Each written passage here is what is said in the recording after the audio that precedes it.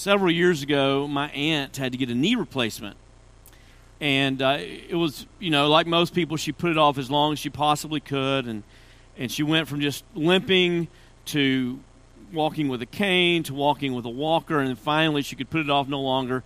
She went and got her knee replaced. Now, the doctor performed the surgery. And the day she woke up, he came to her and he said, "Janice, you're scared. And you're scared to put weight on this knee. And I want you to know that it's made of titanium and it can support thousands of pounds. And you're going to be scared to bend this knee. And I want you to know that while you were asleep, I bent it all the way back so that your heel touched your glutes. This thing can do everything that you could not do. Janice, it's going to hurt to walk on it. It's going to hurt.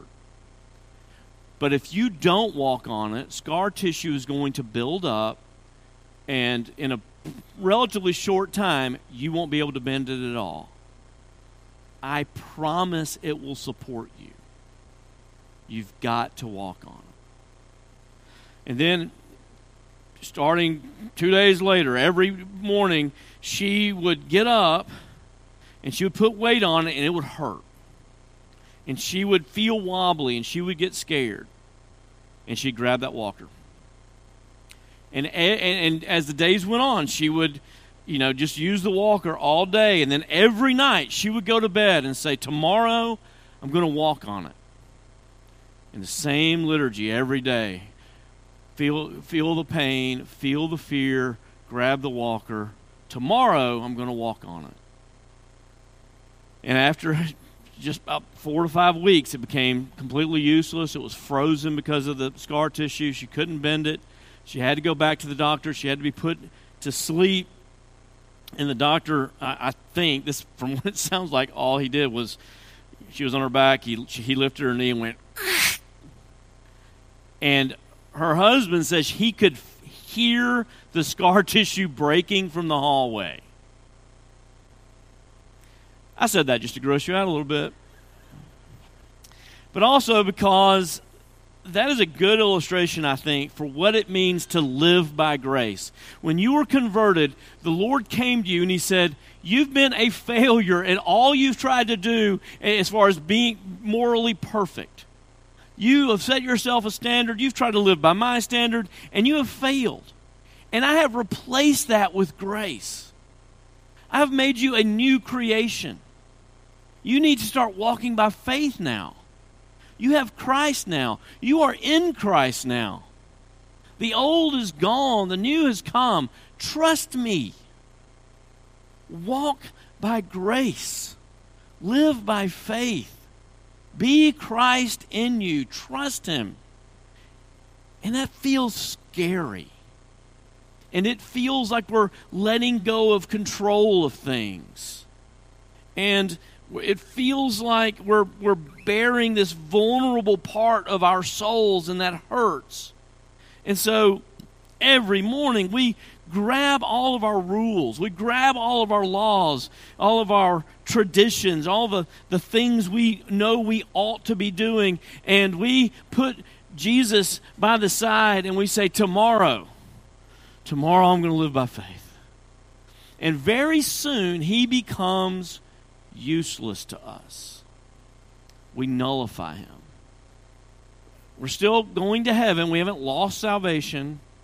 But in our day-to-day functional life, we have none of the joy, none of the freedom, none of the gratitude, none of the fullness of living by grace.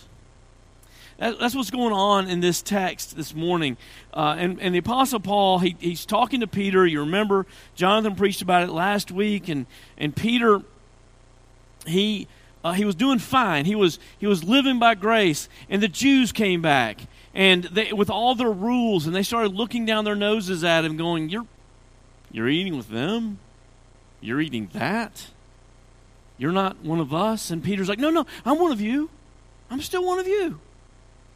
And he starts only eating with Jews and only eating the kosher food and avoiding the Gentiles. And in doing that, he was condemning those who were in Christ. By his actions, he was condemning them. By doing that, he was affirming those who were living by law and rejecting Christ. And by doing that, he was nullifying the grace of Christ in his life. And Paul said to him, you have got to walk by the gospel. You've got to walk and live in line with the gospel. You've got to do one or the other. You can't do both. You can't do both.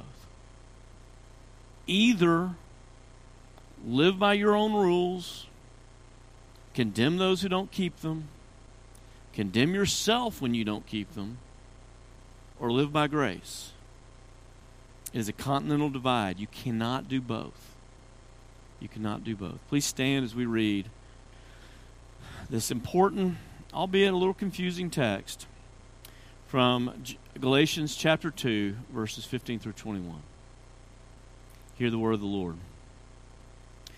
We ourselves are Jews by birth and not Gentile sinners. Yet we know that a person is not justified by works of the law, but through faith in Jesus Christ. So we also have believed in Christ Jesus, in order to be justified by faith in Christ and not by works of the law. Because by works of the law, no one will be justified. But if in our endeavor to be justified in Christ, we too were found to be sinners, is Christ then a servant of sin? Certainly not. For if I rebuild what I tore down, I prove myself to be a transgressor. For through the law I died to the law, so that I might live to God. For I have been crucified with Christ. It is no longer I who live, but Christ who lives in me. And the life I now live in the flesh, I live by faith in the Son of God, who loved me and gave himself for me. I do not nullify the grace of God. For if righteousness were through the law, then Christ died for no purpose. Thus far, the reading of God's word. All men are like grass, and all of our glories like the flowers of the field. And the grass withers and the flowers fall, but not God's word. God's word stands forever. Amen. You may be seated.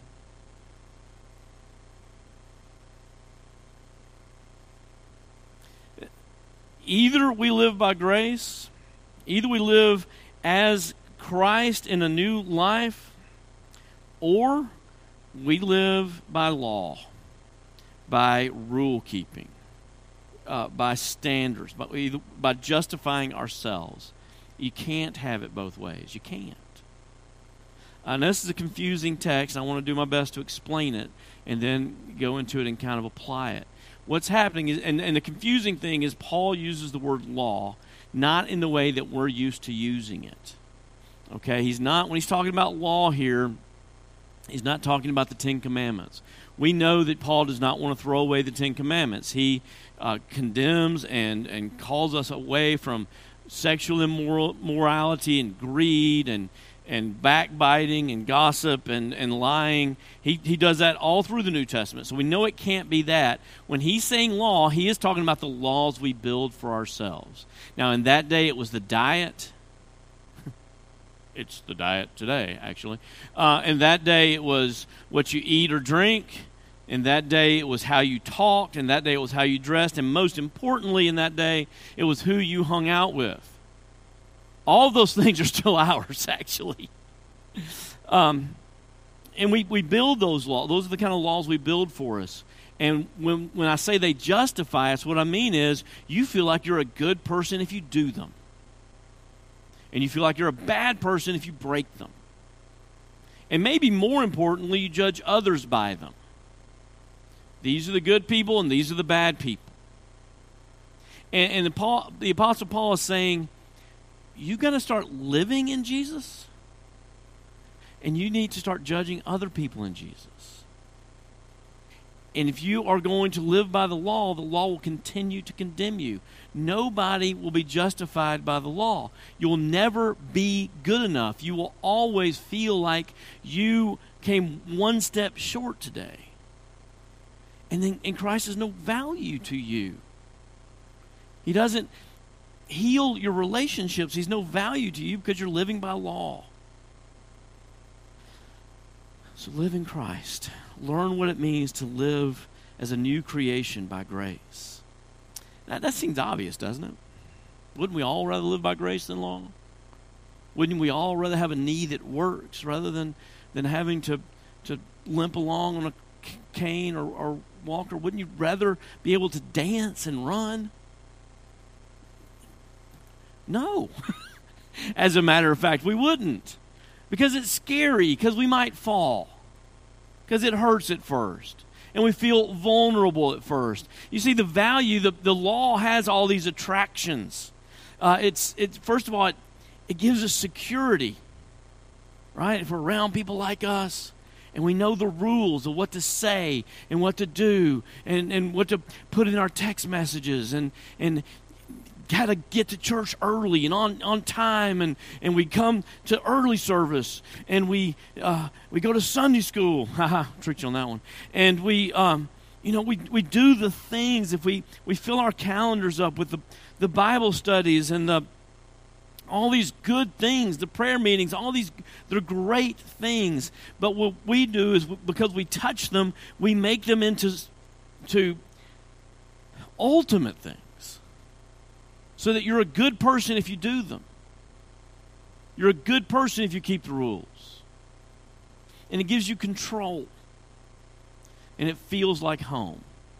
When I was, first time I kind of went through serious pastoral counseling, it was 12 years ago now, and I was very burned out. And my counselor kind of went through all this Enneagram stuff, and he looked at me and he said, "You've turned all of your coping mechanisms into compulsions. So you feel like if you don't dominate every room you go in, you're in danger." And he was right. I had this great ability to my mood became the mood of every room that I went in. And I could make people happy, and I tried to do that when it was somebody else's house, and I could make everybody sad. And that's what happened when I went into my house. And I had to begin to acknowledge that. And I wouldn't go to parties if I didn't feel like making everybody happy. And when he began to talk to me and I could see it, I got really scared. Like, if I don't come in and blow everybody away and tell all the jokes and be the loud one who's kind of making everyone happy, they're going to be able to see me. What if they don't like me? I got really afraid. It feels vulnerable to not live by the laws that we make for ourselves. If the laws give us a scoreboard, we know how we're doing. We know if we're good or not. We know if we've been a good person today. If we set these rules for ourselves, that the ideal Ricky, the one who gets up in the morning and he has his quiet time and he goes for his run and then he gets to the office and he gets all of his work done and he comes home and he's always in a good mood and he disciples his children and he disciples his wife, kind of a joke, and he goes to bed early and he wastes no time on his phone and he wastes no time during his day. Then I'm good. I've been good. And I know that if I do those things, I'm good. It's a great way to control my kids. Raising children by grace is scary. Giving them rules, hard and fast rules. Now you have to when they're little. Y'all know that. But teaching them absolutely never break the rules. Make good grades. Be on every team. Do your absolute best every time you're on the field. Live by these rules. Then they're safe and they won't do drugs. Right? I mean, that's really all we want. Lord, just keep my kids off drugs. And we're afraid to live by grace. It controls how people see me. whether or not I get attacked. And if I do get attacked, I've got a way to justify myself and say, no, I kept the rules. It controls my children and ensures that they're going to have a happy, healthy life and a husband and 4 kids and go to a good church. And it controls God, right? If I do all the things right, if I keep the rules, surely God's going to give me the life I wanted. Surely. He has to. And the problem with the law, the failure of the law, is it doesn't do any of those things.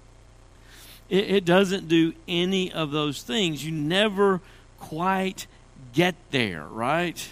You're like my aunt. Tomorrow I'm going to keep those rules. Tomorrow I'm going to be the ideal Ricky. Tomorrow I'm going to get up and go for a run. Good night. How many times have I laid my running shoes out? Tomorrow I'm going for a run. How many times have I, grabbed a cookie and said, tomorrow I'm going off refined sugar. Tomorrow I will be the ideal. Tomorrow I will stop losing my temper. Tomorrow I will get more rest. Tomorrow. We're never quite there, and we're condemn ourselves over and over again because we are the problem. If there was a law that could save, surely God's law could have, but it couldn't. It didn't. All the law did, Paul says, is brought death. It brings condemnation. Not because the law is bad, but because we are weak. We couldn't do it. We couldn't do it. We had the sin inside of us. We were dirty, and we stain ourselves and we stain our relationships. You see, when we live by law, then our relationship with everybody is a hierarchy. Either I'm trying to be like them and they're better than me, or I'm looking down on them because I'm me and they're them. So, it really does kind of divide us into 2 kinds of people, right? We live by this ladder of law keeping, of rule keeping, and we throw away the rules that we don't like, and we keep the rules we do like, and eventually we kind of get on this hierarchy, and we look down on everybody who's not like us. We don't mean to, but we do. And the hilarious thing is, the ladder looks different for everybody. Everybody has a different ladder, right? Some of you have a ladder that says, I'm doing well if I've gone a whole week without cussing. And some of us have a ladder that says, I'm so superior to those people who think cussing matters. And some of us have a hierarchy that says, I have gone 3 years without tasting alcohol. I am better. And some of us have a hierarchy that says, if Jesus drank, I'm going to drink. And if you don't, you're an immature child. I had a student who was once rebuked for not drinking at a party because she was being a bad influence on the unbelievers at the party. Isn't that hilarious? She was 17. We can make anything into a rule, right? We can make anything into a rule. I'm superior because I'm a Calvinist. Or I'm superior because I don't believe that theology is what matters. What matters is relationship. Everything becomes a rule, and it's just impossible for us, isn't it? To not judge other people by what we like and do. I was in the Smoky Mountains last weekend, and the trees were beautiful, and my friends and I were talking about how beautiful it was. And, some people like the Rocky Mountains, and I couldn't help myself. I just went, no, these are better. I can't fully enjoy the beauty if I don't say that people who don't like the Smokies better than the Rockies are inferior. I turn everything into a competition, everything into a judgment, and your friends know that. You want to know how to know that you live this way? How often does your religion make you feel disappointed with your friends? How often are you disappointed with your children? How often are you disappointed with yourself? If your religion is making you feel bad about yourself, if your religion is making you disappointed with others, it is not Christianity. It's not. Grace is better. Grace is better than that. You can summarize the failure of the law by saying that, John Bunyan summarized the failure of the law by saying this: run and work the law demands, but it gives me neither feet nor hands. A sweeter song the gospel sings, it bids me fly and gives me wings. The gospel is better than that. Living under grace says you are a new creation. All that old stuff, all that failure has died. You know what I found out when I realized, when I started going into public and stopped trying to blow everybody away by my personality and my without relying on my charisma and charm to try to make everybody like me? You know what I found out? People actually loved me because I was giving them a chance. They had never seen me before. And now that they could see me, they were able to love me. That's what it means to live under grace. I went to sleep terrified, and I woke with the freedom to be loved. If you trust the gospel, if you will just trust this new need that he's put in, eventually you'll be able to dance. You see, the law comes to us and says, the problem is you. Fix yourself. Fix your anxiety. And the gospel comes to us and says, I love you with your anxiety. I love your little anxious soul. And if you would just believe that, your anxiety will probably begin to seep away. But it's okay. I love you with it. The law comes to us and says, you have separated yourself from God by your sin, and you've got this enormous ball of pus, of anger and frustration and impatience. And you got to get that ball of pus out of the way before you'll ever truly enjoy relationship with God. And the gospel comes to us and says, well, Jesus comes to us and he says, man, I just love you. I love you. I gave myself for you. He puts his arm around us and he says, do you want to work on this ball of pus today? We can if you want to, but you don't have to. Maybe we should. But if you want to just spend the day looking at my smile, that's okay too. We'll get to it, I promise. The law comes to us and says, someone has insulted you unfairly. Someone has accused you on Facebook.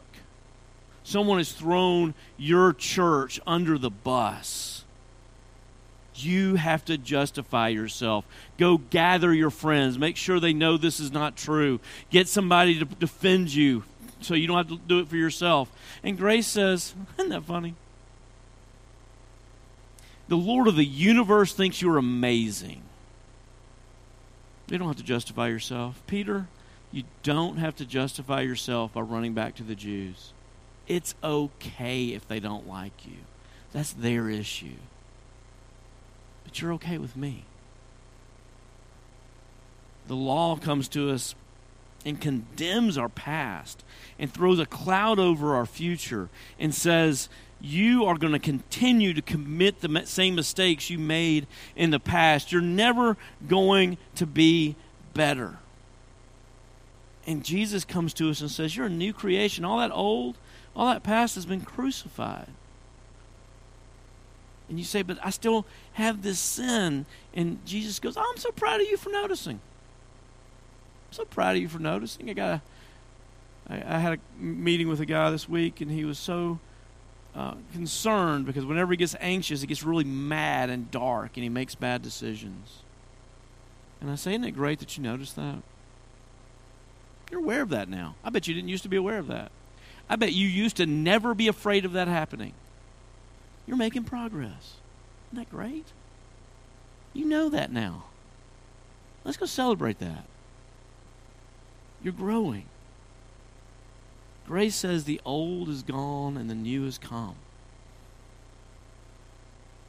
Some of y'all have heard this story, but when I was a campus minister, part of the job, you're just campus minister for everybody, so you meet with boys and girls alike. And I was at Mississippi State, and so I had 3 different places I would meet with girls because everybody's really worried. It's hilarious. These girls look at us like we're 150 years old, but everybody's really worried they're going to get a crush on us. They don't. But anyway, it's wise. You got to be wise about it, right? And so I had 3 places I'd meet. I'd meet in the bakery. The bakery is full of RUF students. And if it was a new meeting, a first-time meeting, I would meet there because I'd be able to introduce them to a bunch of friends, and that was the best part of RUF anyway. And then there was a cafeteria, and I'd meet in the cafeteria if it seemed semi-serious because, it was a huge cafeteria, and you could get off by yourself, and nobody would kind of be able to hear you really unless they were trying really hard. And, as long as you weren't bawling, crying, we're good. And then if I had a really serious issue, I had a porch at my office where literally everybody on campus could see me, but nobody could hear me or could have any idea what was going on. And so I met with this girl. She sends me an email, says, we need to get together. And I said, okay, great. No idea what it's about. So I meet her where we said we'd meet, start walking toward the bakery. And she says, I said, how you doing? She said, not great. I've been crying all night. I was like, let's go to the cafeteria. And I said, well, what's that about? And she goes, you remember that email that my friend sent you last semester? I did not remember it, but sometimes it's just best to go with it. And so I said, oh, I think so, yeah. How'd that work out? And she said, well, I had the abortion. I'm like, let's go to my porch. So we walk over to my porch, and we begin talking, and she's weeping, and I'm talking to her about the gospel and the grace of Christ, and then she says, but nobody's ever going to want me now, will they? Like, my future's ruined. I'm never going to have a Christian husband that I've dreamt about. My future's ruined, isn't it? And I took her to this see what she's doing? She's living under law. And she's failed. And she's failed so bad that she's never going to truly forgive herself, and she's never really going to believe that anybody else will forgive her. And I took her to this passage, and I said, that old you's been crucified with Christ. You are a new creation. What you were is gone. It's gone. Now you can live by grace. Now you can acknowledge, yes, you're going to fall, and you have fallen. But the Lord loves you, and He gently picks you up every time you fall. And you're getting stronger. And now you're not going to be so disappointed and so discouraged with your husband when you get one. I mean, if you want to know what Christian women in the South are like, one time I preached a sermon about marriage, and I said, you don't really know how sinful your spouse is until you're married. It's true. And this girl went home, and she said that to her mom. She said, Mom, our campus minister said you don't ever really know how selfish your spouse is until you're married. And her mom looked at her and said, oh, honey, your dad's not like that. Wouldn't you hate to be married to that woman? Wouldn't you hate to be married to somebody who refuses to believe you're a sinner? Do you think that woman's husband sees her as a teammate? Somebody he can go to when he's struggling, when he's tempted, when he's fallen? Wouldn't you hate to live behind that kind of mask? I would. And the gospel of Jesus says you don't have to pretend. This is what I'm actually like. I know what you're actually like. I said to her, you're going to be able to forgive. You're going to be able to be a teammate for your husband. I think you're very qualified to be a great wife. Don't believe that your past condemns your future. That's how you live by grace. I mean, I think that this passage does demand that we ask the question, how do we live by grace? And the answer is, we put our radar up, and every time we notice ourselves condemning someone else, we catch ourselves and go, no, why did I do that? Why did I assume this person's a bad person just for the way they cut me off in traffic? Have I ever done that? Yeah, I do that sometimes. Begin to be compassionate. And every time we condemn ourselves, we think to ourselves, now why not do that? Why do I think that I'm the kind of person who would never condemn someone for cutting me off in traffic? Why not do that? Oh, because I have certain laws and they can't be broken, and I'm a good person if I drive well, and I'm a good person if I'm not late, and I'm a good person. Oh, I'm not living by faith in Jesus. It'd be a lot easier to be living Jesus, wouldn't it?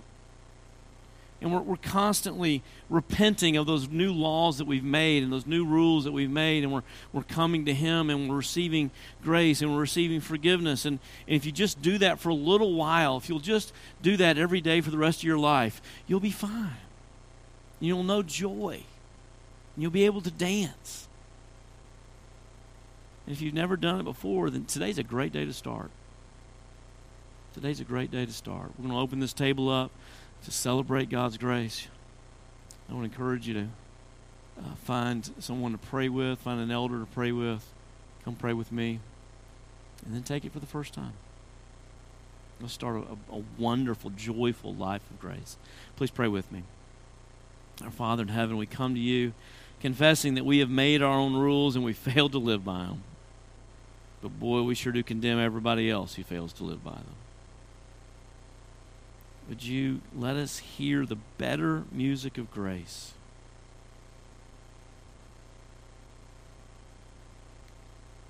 Would you give us your Spirit so that we could take those first difficult, painful steps,